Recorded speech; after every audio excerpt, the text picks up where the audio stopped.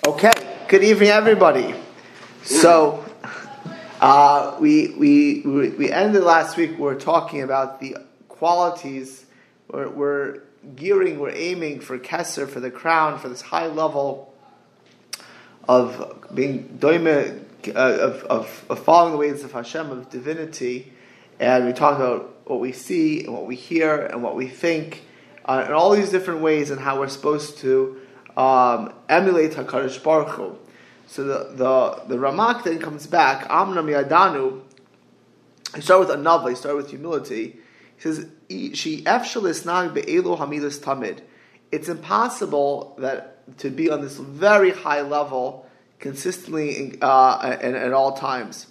And not only because it's very, very challenging, but also HaKadosh Baruch Hu himself. We know. I mentioned that in the spheres, the way Hashem deals with it kabbalistically, these 10 spheres, how Hashem deals with the world. Hashem doesn't always interact with the world with the character trait, with the attribute of Keser. Sometimes he deals with Gevura, with more judgment, with more din. Other times with Chesed. Different ways he deals with the world.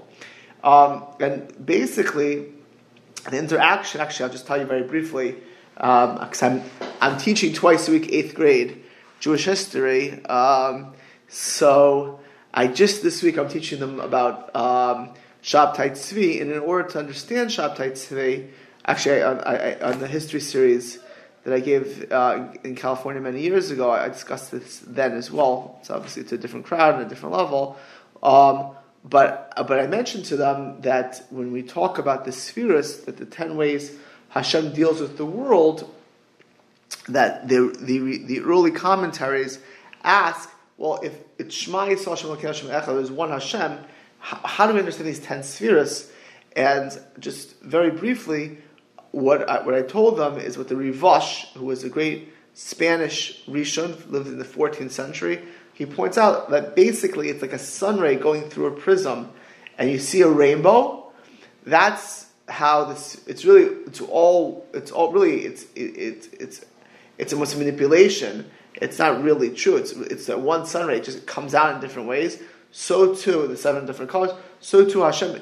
We understand Hashem in this world in different ways. There's different spheres, even though there's one Hashem. Let's leave it at that. But Hashem will deal with the world in different ways, not just this way of Keser. She'ena gvuras po'alos there are certain days where she'ena gvuras po'alos, but there are certain days where it's only Keser. In other words, there's no judgment, there's no different levels of giving. It's at this high level. And therefore, we should try to emulate Hashem. Why? There are days she'keser shoylet behem, or even hours, or periods, or shos, this high level of crown of Keser Shelet. As when you're in those days, and those times which we'll elaborate on momentarily, that should be the only hanhaga, the only way a person acts. Im hayos shen tzarich avoda b'shaitan. There should be nothing in es ata l'shtamish b'pnen she'ur hakesim evantlan. So he says, "Lo yishtamish b'lamid." So the days where it's only one of giving and humility and etc. On those days, a person should only have this relationship of Keser. What's an example? On Shabbos. On Shabbos, sha'ayla mismatek b'soid oineg, when the world is sweetened, which means all judgments on Shabbos are sweetened, which means klape shmaya, as far as Hashem. How Hashem deals with you and I in the world is one of speeches. The Ein Danim b'Shabbos. We know that a Beis Din, a Jewish court, cannot adjudicate on Shabbos.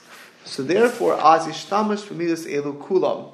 Therefore, all of the things we talked about last week on how we should think and hear and see, even though a Beis Din, a court, has to adjudicate, and they have to hear two sides, and there's a fight, there's a machlekes, you don't do that on Shabbos. Shabbos is a time where we're at this very high level. So, for example, ideally, everything being equal, a parent would not punish a child on Shabbos. If you have to rebuke somebody, Shabbos would not be the time to rebuke a person. Actually, I once saw that Ramat Yisrael Salman, the Mashgiach of Lakewood, amazing thing. Tzkiach HaLeker about Ramat Salman said that when he was a bacher, when he was a student in the yeshiva, his Rabbi Eliyahu Lapian, told them that they should work on, particularly on Shabbos, on not getting angry at their friends or being annoyed. And he told them that one day they're going to get married, and you'll see that the hardest time, the most challenging time for a person not to get angry is on Shabbos, when you have a lot of kids at the table. I can attest to that. So you have a lot of kids at the table, and you have all kinds of tension, or Erev Shabbos going in. So he told them when they're still 17-year-olds, 18-year-olds, 19-year-olds, practice now when your roommate annoys you, especially on Shabbos, not getting angry. So Ramat Salman said is like he was at the time he was a little surprised, like what's the big deal? But when he learned Tomer Devora, when he learned this sefer, he realized because Shabbos is Keser, and on Keser, that we have to aim for this being like Hashem and not getting angry on Shabbos, not fighting on Shabbos, not judging on Shabbos, not rebuking on Shabbos. It's not the time, even though there will be a time for that. It's not to be on Shabbos. Shabbos is this level of Keser. And Kedei Leftoch Makom Asal Yonim, actually in Nusach Sfar, the way the Hasidim daven, they say on Musaf Keser. That's the Nusach that they will say. Amachad, of course, is Ashkenaz, but they'll actually say Keser. So we should have in mind to tap into this Keser, this Oros of how Hashem deals with the world of tremendous abundance of goodness, and there's no judgments of harshness that can be tapped into. And actually, Matisyahu Salman said that because of that there is more tests on Erev Shabbos. Going into Shabbos, people are super stressed, and on Shabbos, because without the effort, you really can't tap into the highest levels. And so they're very often on Shabbos, at times like that, there's a Yetzer Hara that tries to pull a person away from Keser. That really at the time of Shabbos it should be menucha, tranquility, peacefulness, closeness, family unity amongst community, unity in general, and simcha. The Yetzer Hara has all kinds of tactics to pull a person or a kehila or people or a family away from that. But really our goal is to push all of that away, push any conflict away, push any judgment away, push any anger away on days like Shabbos. And because if a person acts in the opposite of Keser, they won't tap into the spring, the spiritual spring of Keser. And in our tefillos we do it. But again, especially when people daven Sfar or Arizal or other Kabbalistic, they'll try to tap into this, especially if they go for high levels of Kabbalistic davening, which is called Kavanah Sari. On Shabbos in particular, people will try to tap into this sphere of Keser. Well, if we act not that way, we're Dorchea Mamish B'Maisa. We push away the connection to that spirituality, to that ruchnius, through our deeds. In my spheres ha'alyoinus, migvuras hadina kedushim akasa kodesh, if the spheres of any judgment or so to speak anger is not, and of course it's not real anger, but how we perceive it, lo yishra keser behen, means when the judgment is going on in Shemayim, there's no keser, right? So too, afilu l'shem Shemayim, even if it's l'shem Shemayim, kol sheken shlo yisra keser or olav. That if we act a certain way, we're not going to get that keser. So if you have and certainly if it's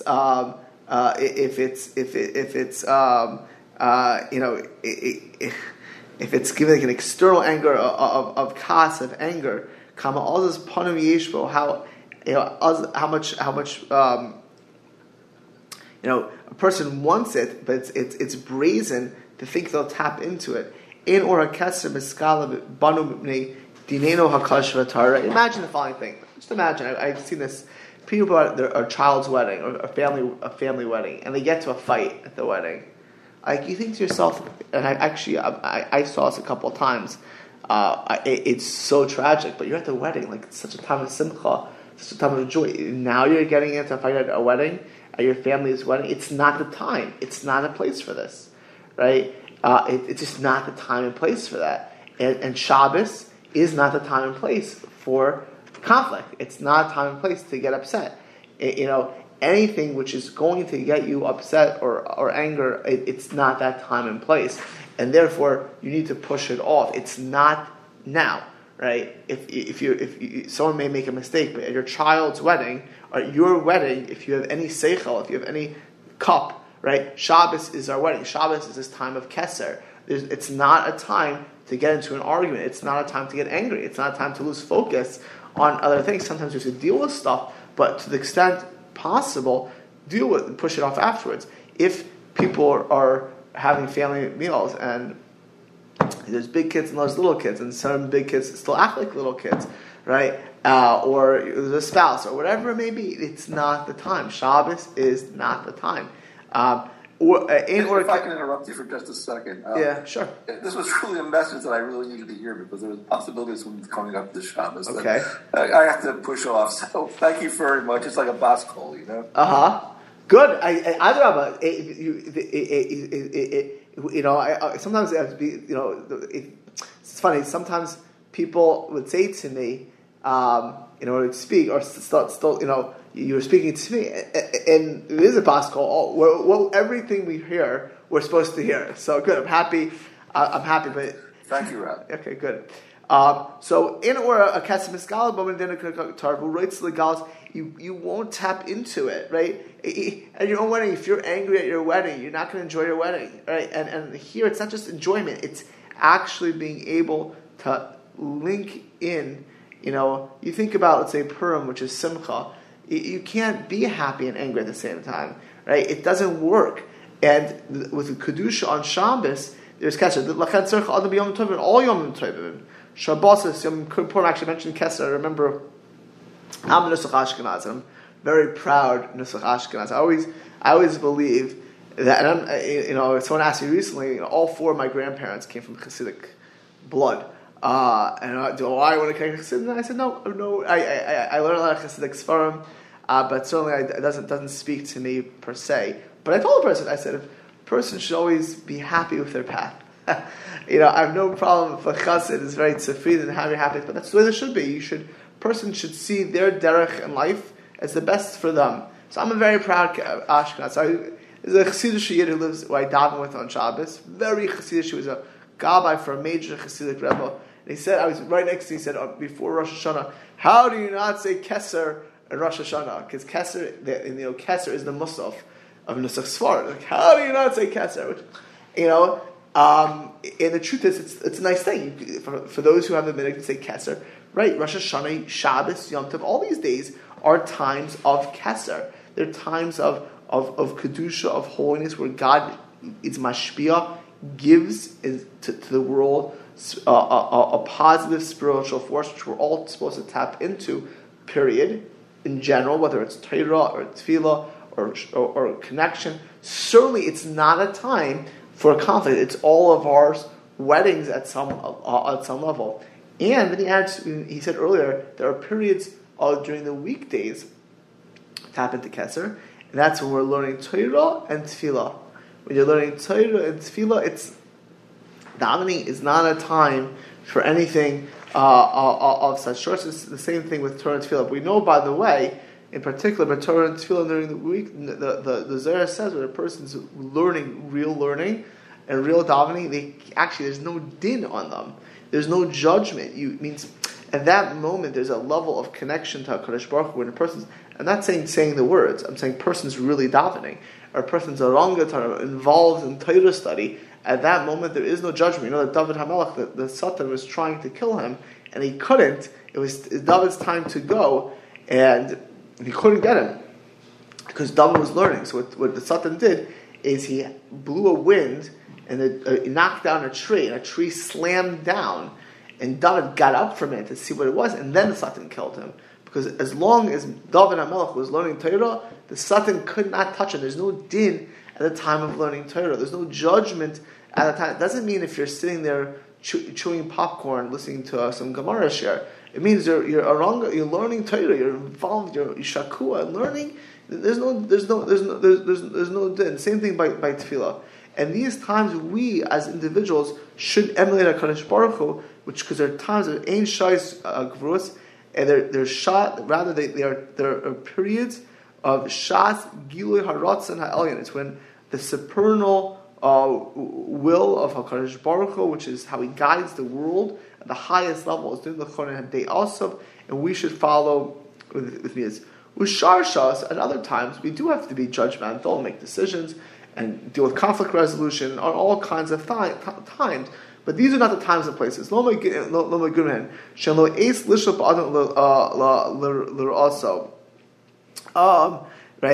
But it says even the other times, of course, it doesn't mean to lose track of ourselves. That's what we discussed.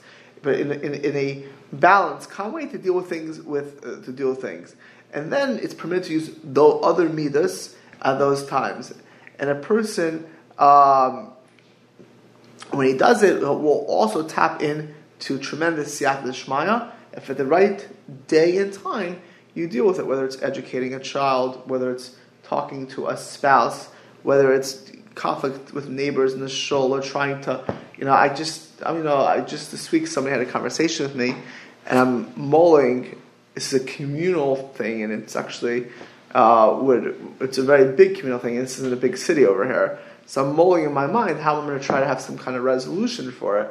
Well, if I'm going to meet all kinds of people and deal with a delicate matter, the time is not at my Yom Tif or on Shabbos. It'll be a time during the weekday, and there's a good way to do it. And if a person does things in an intelligent fashion in those times, so basically that they will tap in also to tremendous siyata d'shmaya from the other midas.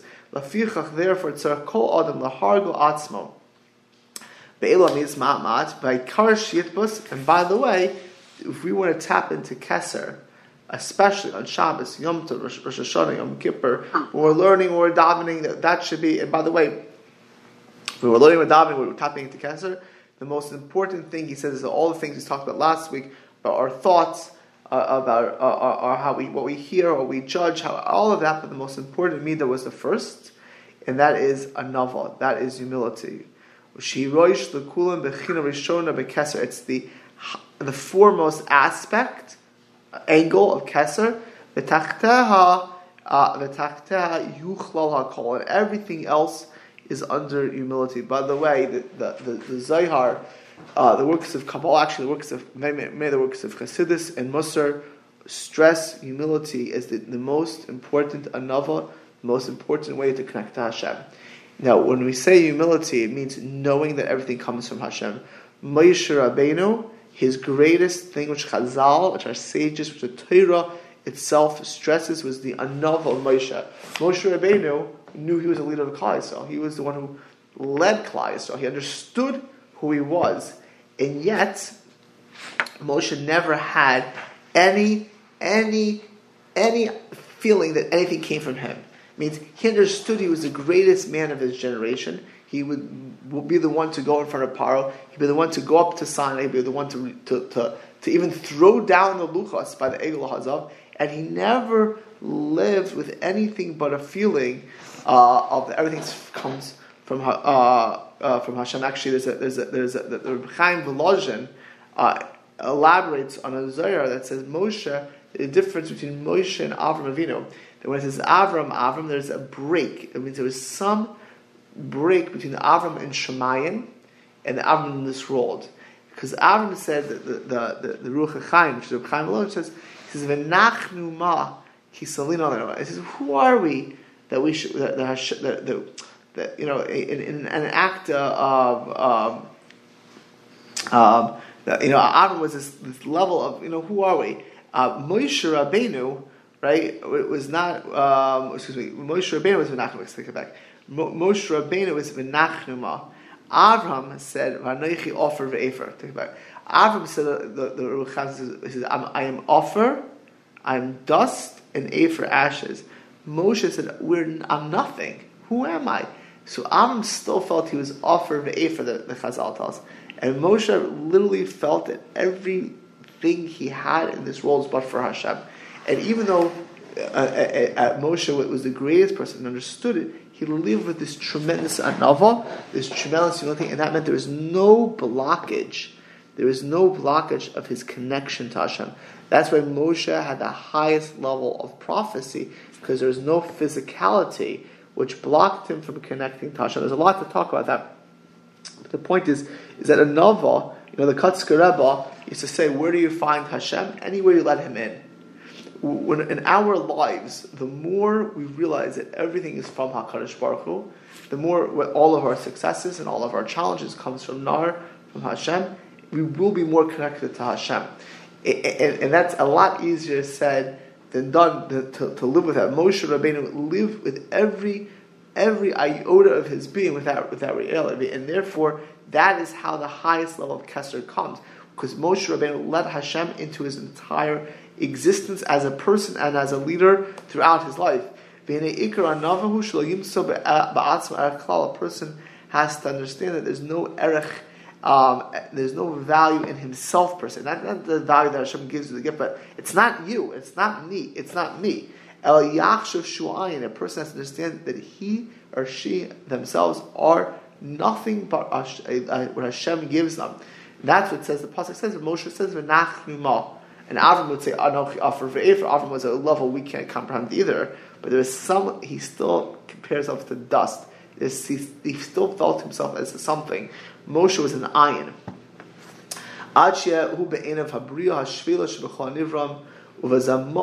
Now, we don't like to hear this. Moshe felt he was almost like loathsome. It doesn't mean man is the purpose of creation. Certainly a tzaddik like Moshe. But there's nothing intrinsically about a person. When a person lives with this level, then they can come close to Hashem. Because you got Talmud lahasik amida azos, kol shar midas nigras alav, right? And then all other midas come. The Ramban Nachmanides says to his son in the Igeres HaRamban, in the letter of the Ramban, that Ekev Anava Yir. One second, actually, I can write it down 1 second. It's the Lashon Ramban. Ramban says,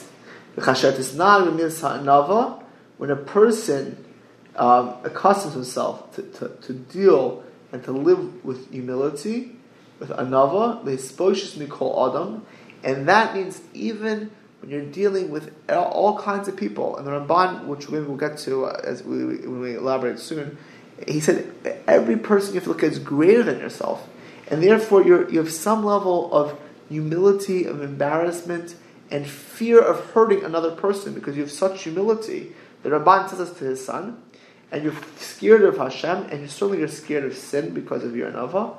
As tishra alecha ruach hashchina, then you'll have Hashem in your life. You'll have the divine presence, the ziv kvaida, and the splendor of the connection of HaKadosh Baruch Hu, and you'll be a person of the world to come. And therefore, when a person's masik tamid to acquire anava, kol shar means everything comes after that. A person that's tremendously humble will have every other midah, all other great character traits will come. Just like Kesser is the first midah. We understand that you and I every second are created by Hashem, and Hashem literally gives us life and all of our intelligence and health, and everything that we have comes from Hashem. That reality. Also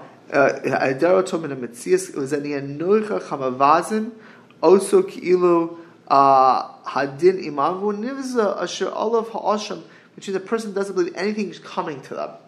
Okay, and then when a person has that reality that everything is a gift, they live in a world where everything is a gift, and we don't expect, anything. No expect. Now there's a fine line over here. There's a gesher tsar mode, because Simcha Bunim Pshischa, who was the Hasidic Rebbe who really founded the Pshischa school, which became the mainstream Polish Hasidic movement, including the Ger Hasidim, Alexander, Ishbitz, Amshinov. I go down the line. So many of the Hasidic groups in Poland where his students used to say, on one hand, you should have a pocket that says, with a paper that says, B'shvili nivra olam, that for me the world was created. And in the other pocket, you should have a paper that says, V'anochi offer v'efer, that I am but dust and afer. So so that we are nothing, but the world is created for us, which means we need to have ambitions and goals and drive and understanding of what we could and we should be doing, and dreams and a focus, but to realize that everything we have comes from Hashem. It's this dichotomy. A person has to have both. That's how a person becomes great in all areas. But it starts with a novel. It's that idea that everything is from a Kodesh Baruch Hu, Vani Matsasi, and therefore the Ramak, who, remember, the Ramak is this tremendous mukabal, this tremendous leader of Klal Yisrael, the person who the Arizal would come to study by, who were the Marami Pano, was this great Italian sage, based all of his works off in Kabbalah. And he himself was a tremendously person. As close as he got to Hashem, the more and more he realized that everything is but from Hashem. And he teaches now how you and I could acquire a novel and not lose this focus as well. But in Matzasi Terufa, I found a remedy. How we can slowly but surely, we know that, of course, what we discussed previously, every midah a person has to acquire, with a build-up. If it's going to be real, it will be over time and build up. But this is what we can strive for. Through this, a person could heal themselves from arrogance, and enter the gates of humility. And by the way, arrogance doesn't just mean the person. Just actually a Tyson thing. I had the executive office, which I deal with the most in the school system. I had about 20 people. I brought in, this is an amazing story, there's a Jew who I met. He's a very, very accomplished person. He coaches major companies. He's the head of a very large nonprofit himself. He's in his late 70s. And I met him, he started listening to some of my shears, conservative, reform type Jew. Listening to some of my articles, and I became very close with him. And he drove 60 miles today, just today. It's the second time he came to speak to these 20 people. And before he came today, he gave us all the Myers-Briggs personality test. So for free. He did the whole thing. The guy drove. He's a very busy man. He's in Europe all the time. And just because he made a friendship with me, and he happens to have that pintali, and you feel not only his goodness, but his Yiddish spark that lies in him. And he was so happy to come, and I showed him the yeshiva, and he was blown away. But he gave this Myers-Briggs test, and it was amazing. The Myers-Briggs is the personality test, and gave it all to this whole team, and then he analyzed how everyone should be working together and all the different personality types. So the let's say there's 20 people, let's say 12 or something, 13 who were introvert. Now, they're all, it's like probably more introvert, and 7 were extrovert. And all typically the fundraising type people or the marketing were extrovert, and a lot of people doing finance and tuitions and whatever were introvert. But what's amazing to me is I deal with all of them, and some of the introverts have a lot of gaiva. It doesn't mean because you're quiet that you are more humble. It just means you're more quiet.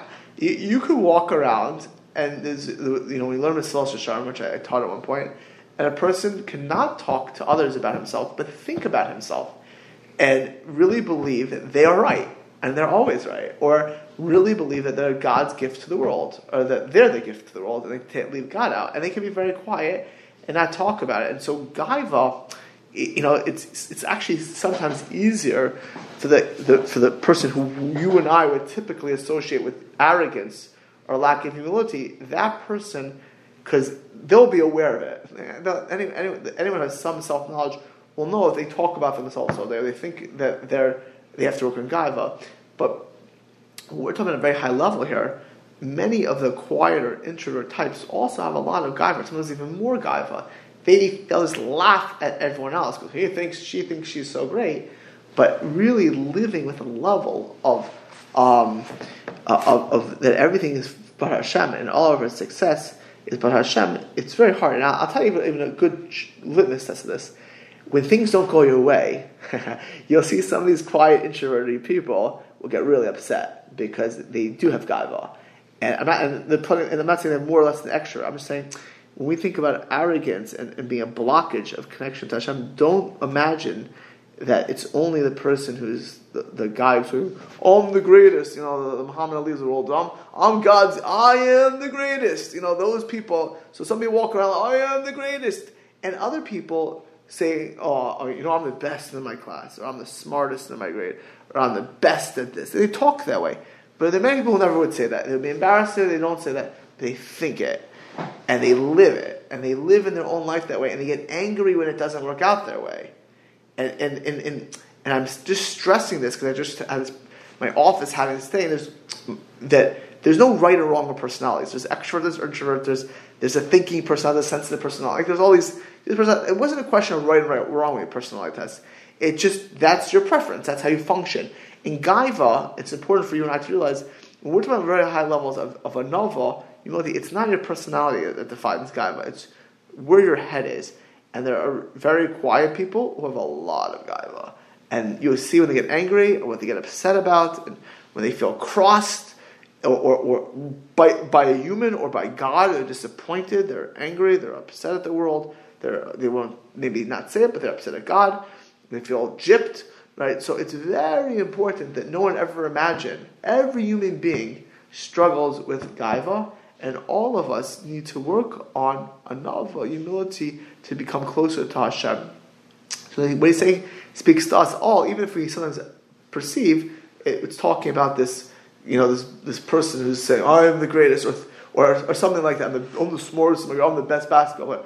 I remember I would play basketball when I was younger. I was on the team, and I had a friend who literally was like a quiet guy, and all of a sudden he gets in the court, like this, pick up his hands, dancing around, and he would get angry if someone dropped the ball. I don't think it was just in basketball, It just basketball brought it out in him. There's no way he was walking around the rest of his life and thinking, there's a core meter. So some of us will do it on a basketball court, some of us do it in our homes, some of us do it in our jobs, some of us do it the way we think and walk around the world. We think we know better, or we're smarter, or etc. So what's the truth, or what's the remedy for this? Now, Rishon Shiaga Atzmo, it's not good. Honor is not good for you. I remember when I became a Rav, a friend of mine who was a Rosh Kollel, said to me, being a Rav is hard. People stand up for you, and then you get used to it.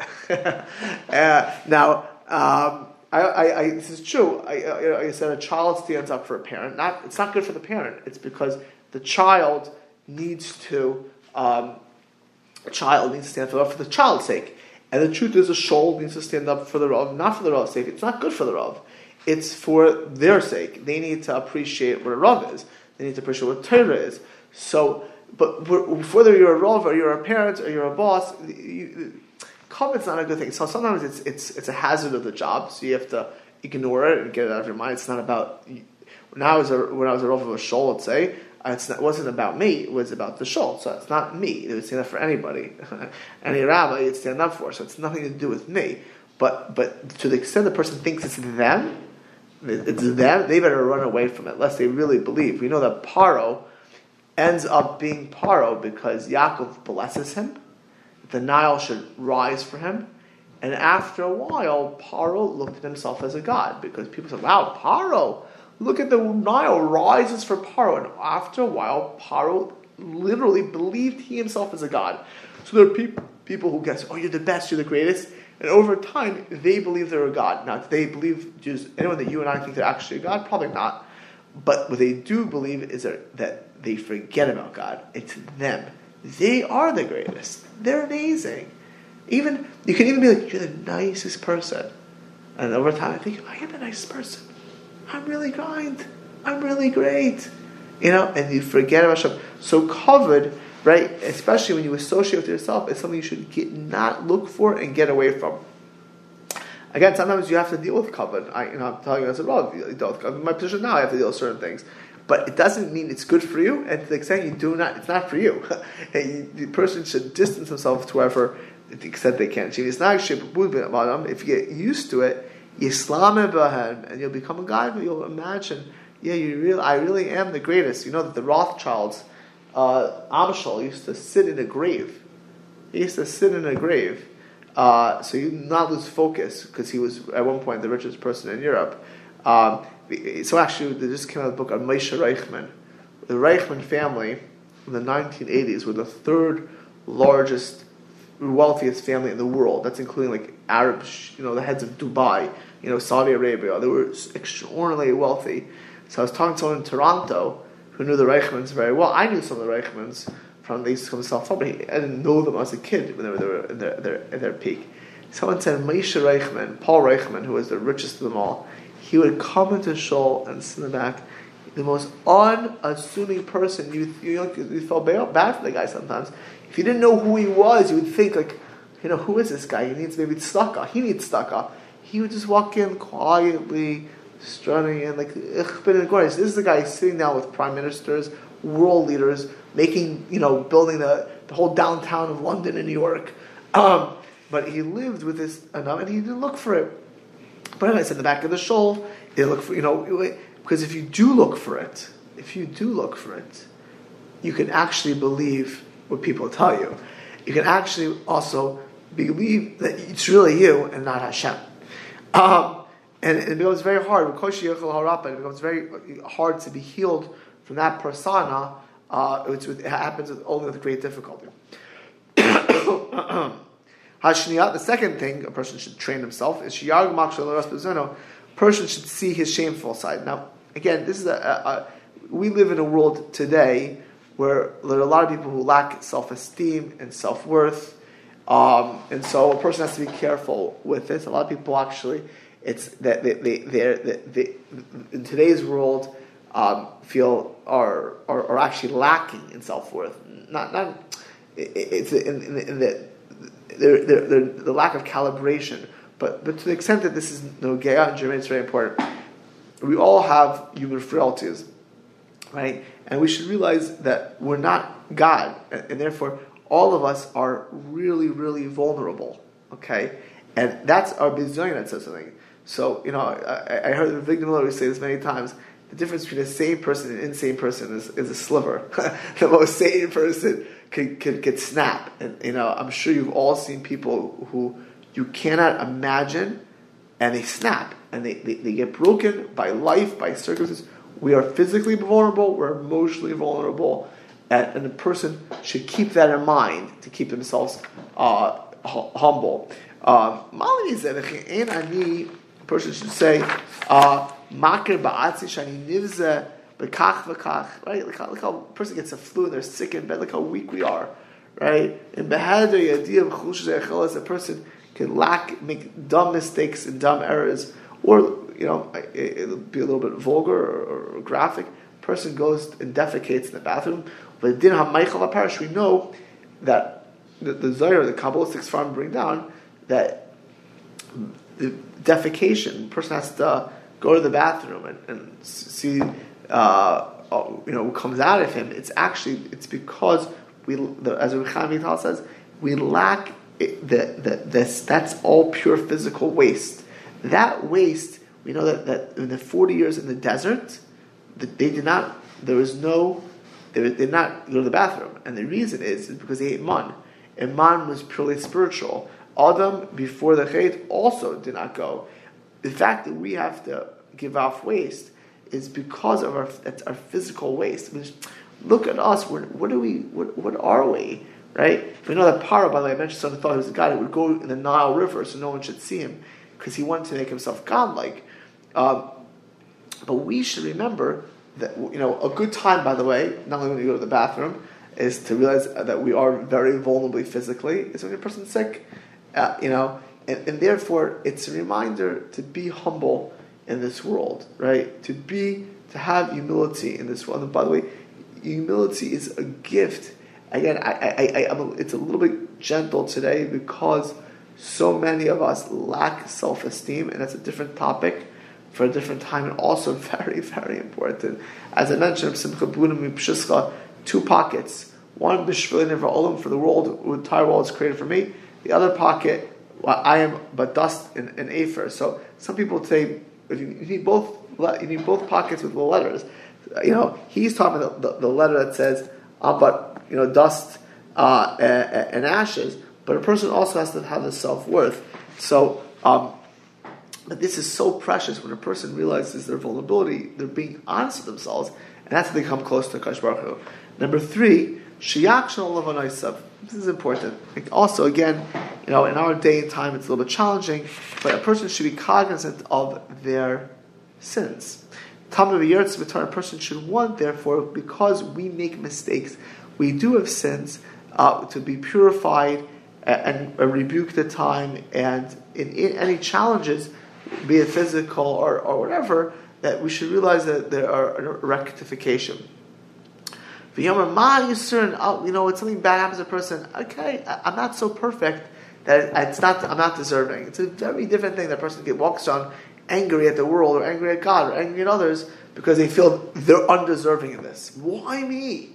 What did I ever do? Don't think I didn't hear that many times. What or the person doesn't actually say those words, but their whole upsetness is clear that they are thinking that way.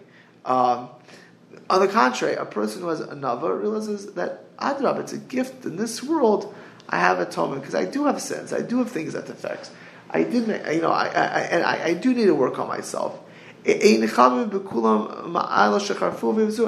by the way, again, this is a level. I'm not telling you. It's not when they're humiliated by people, undeservingly especially. That has a tremendous rectification for them, because it's tremendous because they're accepting that this is just a punishment for my life. Now, again, if you're a person who's humiliated and there's negative consequences, they have to deal with it. But if they're just humiliation and there's nothing, it doesn't affect their job, their happiness, their life. It's just an act of humiliation. It's actually a gift. Rabbi Aaron Leib Steinman, who was a malach, literally not only the Gadol Hador, not only the greatest sage who passed away several years ago in Bnei Brak, but a tzaddik, a malach. I met him several times, multiple times. He would say whenever he did a few things in Israel, even though he was such a great person, which were controversial, so to speak, in certain circles, and people attacked him, and he would always. He wasn't a masochist, but when he was attacked, he understood, okay, Baruch Hashem, it's a kapara. It didn't affect who he was. On the contrary, it built who he was. The Chavetz Chaim at one point cried. He said, because he was the Chavetz Chaim, no one insulted him. He said, I wish I had someone insult me. Now he's not wishing somebody in sinned, but he understood if he got insulted, it wasn't a bad thing. Life would go on. You and we insulted. It's our honor at stake. You look at. I was once with Noach Orlovik, who's a prominent educator in Eretz Yisrael. Noach Orlovik, he wrote many books. So he said, someone told him he was walking in New York, and this guy looked at a lower life type person in New York City for a second, and the guy said to him a bum. Says, I'd kill you right now and everyone would understand. How dare you look at me that way? You looked at me and insulting me. I can kill you now and everyone would understand. Well, there are people who feel totally justified. If they're insulted and humiliated, they are irate, they're furious, they're angry, they walk around and totally justified to anything that comes afterwards. From you to, right? And on the contrary, a humble person says, you know what? Kaparat avanot, it's a kapara. I have my own sins. Baruch Hashem, I'm not sick. This has to be a kapara. Hinei matayv manai. I still have physically strength. I'm not sick. I have food. What did I got insulted? He's rather proud to get the insult or the humiliation. Right? Person makes a mistake. They mess up. There's a level of humiliation. They're way happier than losing all their money or their health or other things. And on the other, they're happy when it happens. It doesn't mean, again, a person's mask, a person looks to mess up and be insulted. But when it does happen, a humble person realizes the value of it. The value of it. V'yas, actually, I have a tefillah that when a person gets angered by somebody or someone upsets them, that they should say, Hashem, really I'd be angry or insulted, whatever it is, but it should be a kapara, and I shouldn't be angry at this. And it's like a beautiful little tefillah. I have it. I think I'm trying which Rebbe said it. I got it from Red Reisman from Brooklyn. I gave it out to they're close to my wife's family, and gave it to the family after one of these shares. But it's a beautiful tefillah. Whether you say that tefillah or not, when a person realizes, on the contrary, I could be upset and I'm not. Not only is it a kapara, it's transformative to a person. And these three ingredients are a tachboishes, it's a balm, it's a remedy, lulibo, for a person's health, the Islamic kol yam, to accustom himself to it. Ramesha Feinstein, who was the Gadol Hador, passed away 30 years ago, was also known as an incredibly humble person. And people ask them, well, how do you never get angry? Why are you always so humility? And he said to one person, I worked for decades on this. Right? Again, we work on this little by little. Not only are we going to be calmer people, happier people, we'll be Kesser type people. We'll be holier people. We'll have more Hashem in our lives. We'll have more spirituality in our lives. He says the person should work and go, Oh Matsasi Mashka Toiv Me'od. And he said, I also found another thing which a person which should constantly work on, and there are two things. Harishon, you want to know how you get Kesser, how you get the crown, how you're humble. Number one is Lechaben Yirvayim Kulam, a humble person. If you want to increase humility, honor everyone you see. Look at every single person as better than you in some way. The Ramban, by the way, I mentioned the Ramban when he talks about humility. He says every person's better than you in some way. Look at it. If a person has money, that's something Hashem gave them money. They have something Hashem gave them. They didn't give me. A person's smarter than you. Oh, Hashem gave them looks or intelligence. Oh, Hashem gave him poverty. He must be more humble than me, or he has more kapara than me, or he lived more challenges. He's at a higher level than I am. Everyone we meet, we should look at them. They're higher than some way, because by the way, everyone we meet is better than you and I in some way. So a person who wants to work on humility and be a mensch of a person should look at every person that they meet as better than them in some way. God created in His wisdom. They're all in the divine image. And everyone should be honored. Right? You see, an arrogant person does not honor every person. They just don't. They can't. It's not in them. They'll have to be in their caste system, on their level, on their social level, or their intelligence, or in their club. Right? But a person who's steiging, growing in another, or has acquired it, will honor every person they meet. But my father actually told me. My father learned in Ramesha Feinstein's yeshiva. He grew up in the Lower East Side with the Feinsteins, and remained very close to that family till today. He said he'd eat by Shalashis, but Ramesha Feinstein, the bums, all of the homeless people of the East Side would go there to Ramesha Feinstein, and Ramesha would treat each one with honor. Say Ramesha Feinstein would sit with the other Gedolim and great sages, would treat every one of them with honor. So God brought this person to this world, and if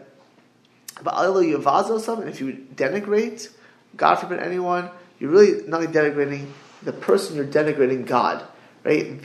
Imagine, a famous painter, Picasso, a Rembrandt.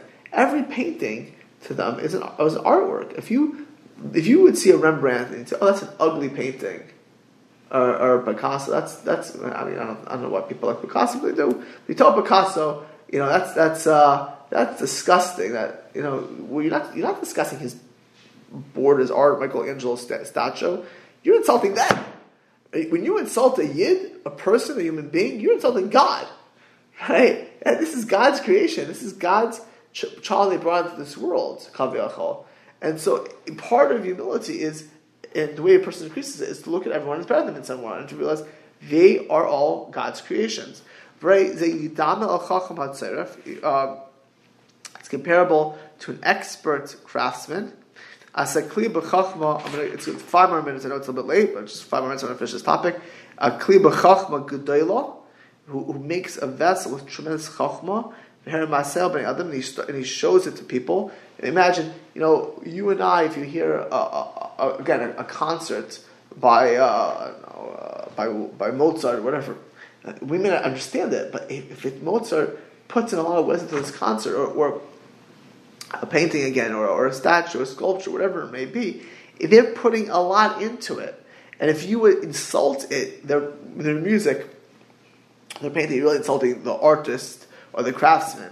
Kami yagia kasan, the person should be upset when we are denigrated, and whether we say it or we think it, right? When we walk around looking down at people, right?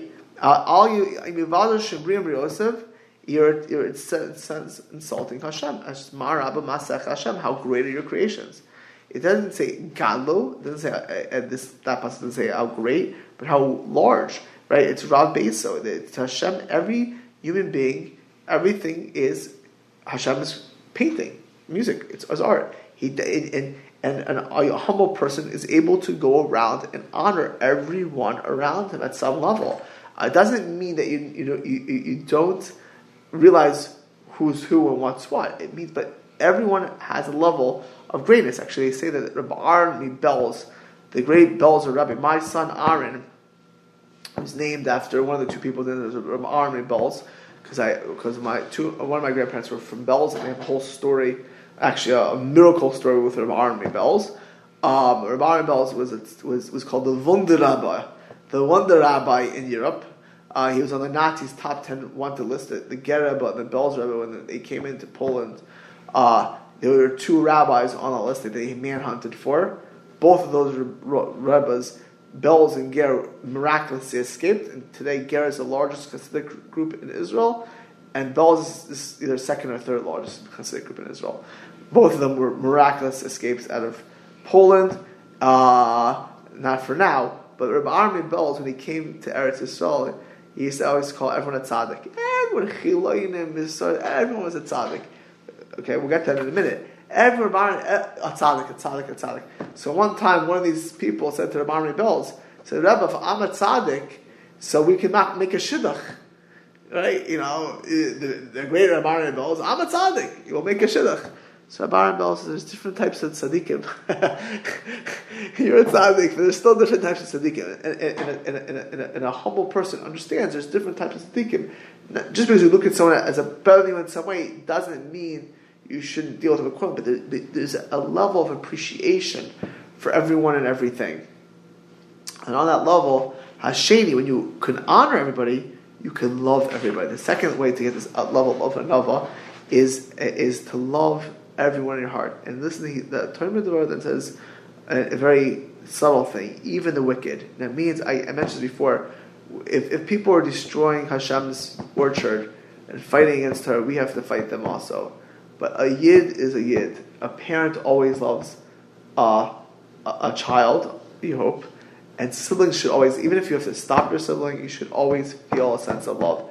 And you have to love everyone. Ki'iluhu achav. It's like your brother. Every Jew. Chalila v'chas. I took the booster last week because I'm on standby whenever to go to a mission to Israel, which I did 3 years ago, with a group to fight against reform coming into Israel. I'm on standby, literally. When that, I got an email yesterday that when Israel opens, we're going to go, hopefully. So I got the booster last week, just for that. I wasn't going to get the booster. I had COVID already. But don't think that I think that I have any hatred towards any Jew who's reformed. No, I will fight the reform movement because they are destructive. But a yid is a yid, and even a Jew who's so lost in the reform movement is a Jew, and we love every Jew, right? Moshe Mendelssohn at one point we had a debate with Jacob Frank. I discussed Jacob Frank in my history series. It was one of the major false messiahs, probably the second most destructive false messiah in the past 500 years after Shabtai Tzvi. Okay, and Jacob Frank was an apostate.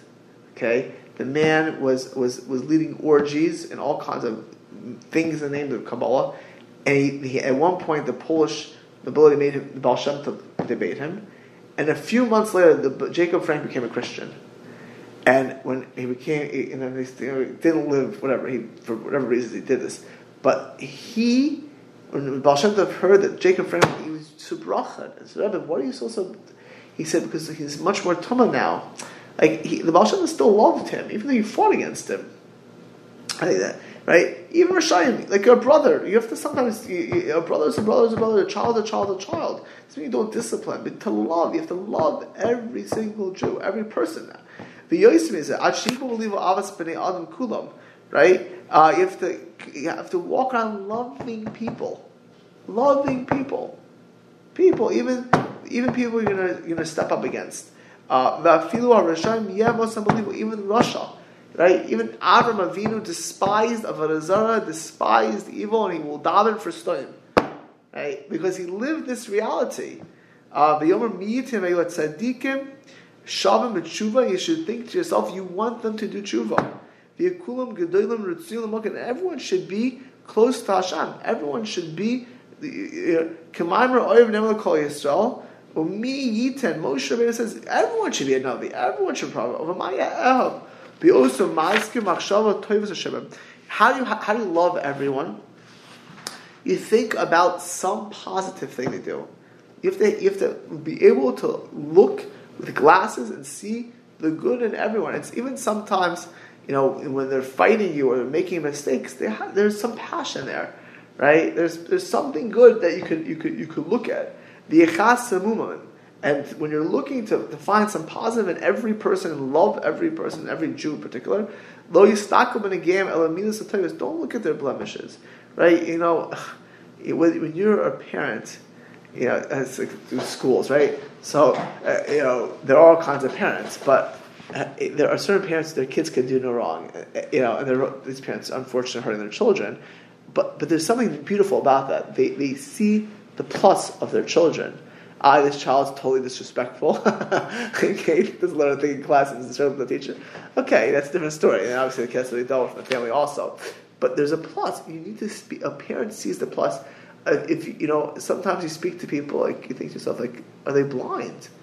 And the truth is, there's a level where we could be blind to a person's blemish. Right? And we often, with people who are not our blood relatives that we see, or people who are have it in adverse situations to us, we don't sometimes see their pluses.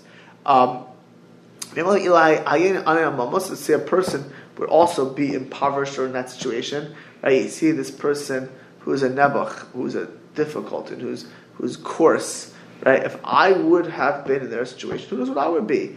Right? And we should look for everyone. On the contrary, people who we find to be repulsive or disgusting, very often we should go look to help them. And if a person lives this way, it's chashuv. And a person who is sometimes even the disgusting person, whether physically disgusting, emotionally disgusting. I will tell you, I'm sure we all know people like this. Many people who are emotionally disgusting are just like a person who's impoverished, who has no money. They live poor. There are people who grew up in dysfunctional homes. So you're meeting them at 45, 55, 65, 75. They never grew up with any warmth.